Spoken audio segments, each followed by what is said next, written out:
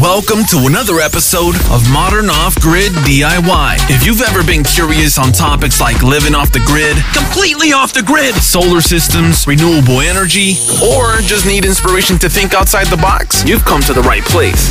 This is Modern Off-Grid DIY.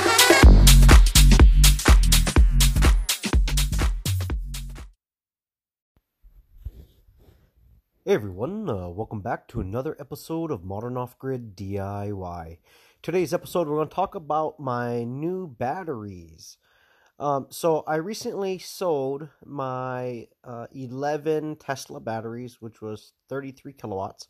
I have a YouTube video up on that showing me packing it up and boxing it up into the crates and actually delivering it to the shipping company. So they are currently on their way to Puerto Rico. So congratulations, buddy. So I've actually had my other batteries before I even sold the current batteries. So since the other batteries finally got shipped out and they're on their way, I've had an opportunity to install my new batteries. Now, I don't want to exactly go into the details of the new batteries just yet. I want it to be a surprise for all of you and for everyone that watches the YouTube channel as well. But I want to talk a little bit about them. So the last batteries, they were mounted or anchored to the wall. Now, the new batteries that I installed are also anchored to the wall. Okay, they're a different style battery. But I've been very impressed with them so far. I actually have them up and running.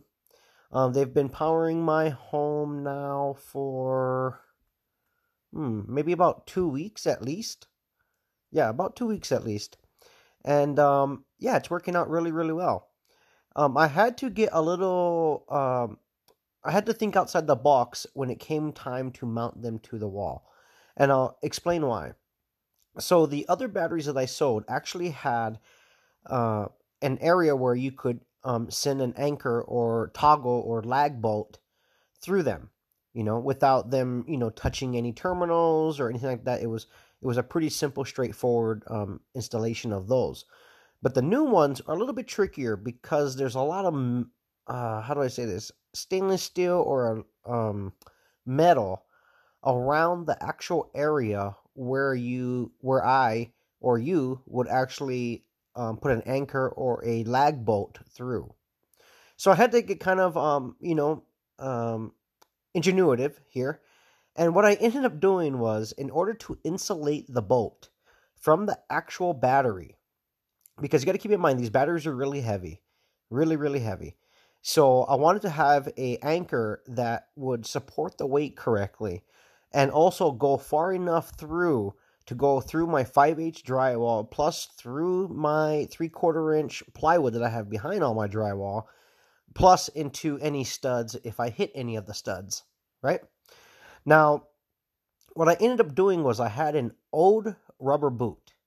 Yeah, rubber boot, okay? And I'm going to explain here in a second. So I went looking around for plastic washers locally. And I could not find any plastic washers. The one thing you think you would be able to find, I could not find. So what I did was I had an old rubber boot that I cut up into pieces. And I made my own rubber washers to insulate the bolt head. And then the actual threaded shaft of the lag bolt, I actually got polytube, one size smaller than the actual bolt itself, and I actually threaded the polytube onto the bolt. Essentially what I've done was insulate the whole bolt from the battery.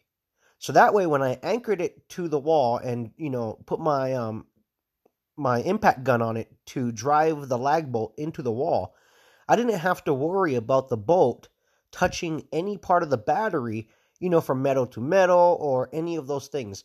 Because the way the battery is set up, on the top side of the battery is a positive or negative, and it's vice versa for the bottom. So technically, if the bolt was to touch one side and the other side as I'm going through, it would completely short the battery out, right? A dead short, which is not what we want. So that was the easiest way that I could come up with trying to insulate the bolt from the battery itself. So that took some thinking. I thought about putting some, I thought about all kinds of ways to mount the batteries to my wall.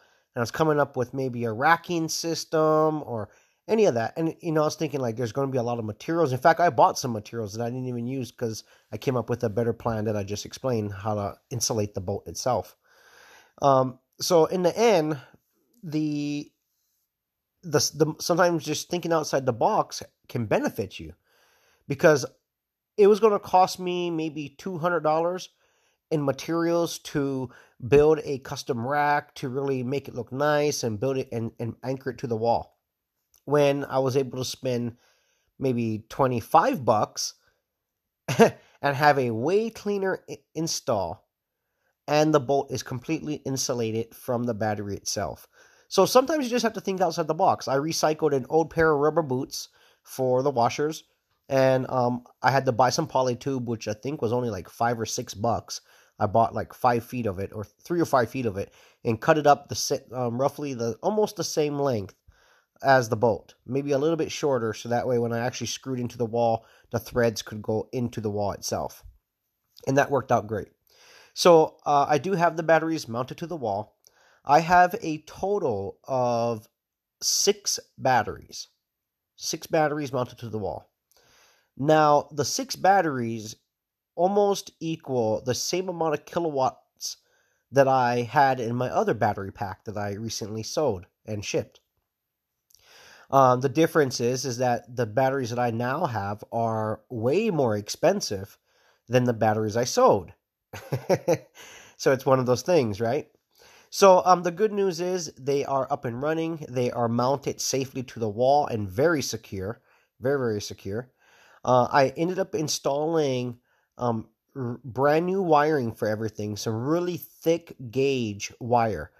It's actually 3/0 wire. It's pretty thick stuff. I mean, it's got some weight to it. It's pretty heavy stuff. So I utilized all brand new, heavy duty, high quality, all pure copper wire. And I had a terminal block that I bought a couple years ago. I had 2 of them, a black and a red, that I ended up digging through my stuff and I was able to find that I ended up using to be able to wire the batteries to, so that way I could now have, just one positive and one negative coming off that terminal block going into my solar system. I mean, going into my my inverters and stuff. So yeah, it's a pretty unique and straightforward setup now. It's very, very clean. I actually have them mounted to the wall, but actually up towards the ceiling. And I did that for a purpose. And I'm going to share all that with you guys. I'm going to share with you guys the style and what type of battery I'm using in my YouTube video and on the podcast. All of you that listen to the podcast will absolutely get the first dibs on exactly what type of battery it is. But I'm trying to get everything, all the footage and everything together before I start, putting out that content for everyone. So, yeah. Now, the other thing I wanted to cover was I did order a BMS system for the batteries, the new batteries. So I am actually currently waiting for them to arrive, the actual BMS itself. I ordered it some time ago, so it's taking some time to get here. So once that gets here, I'm going to hook that up, and I'm going to share that information with everyone as well.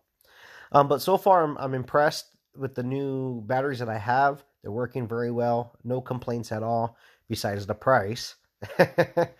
Shipping them in was basically the same process that I used to ship in the other batteries. They had to be put onto a crate, shipped on a barge, and a freight company, and so forth. So a lot of moving parts to get the battery here, or batteries. Now, will I be adding more batteries than the 6 batteries that I already have? Technically, I do not need to.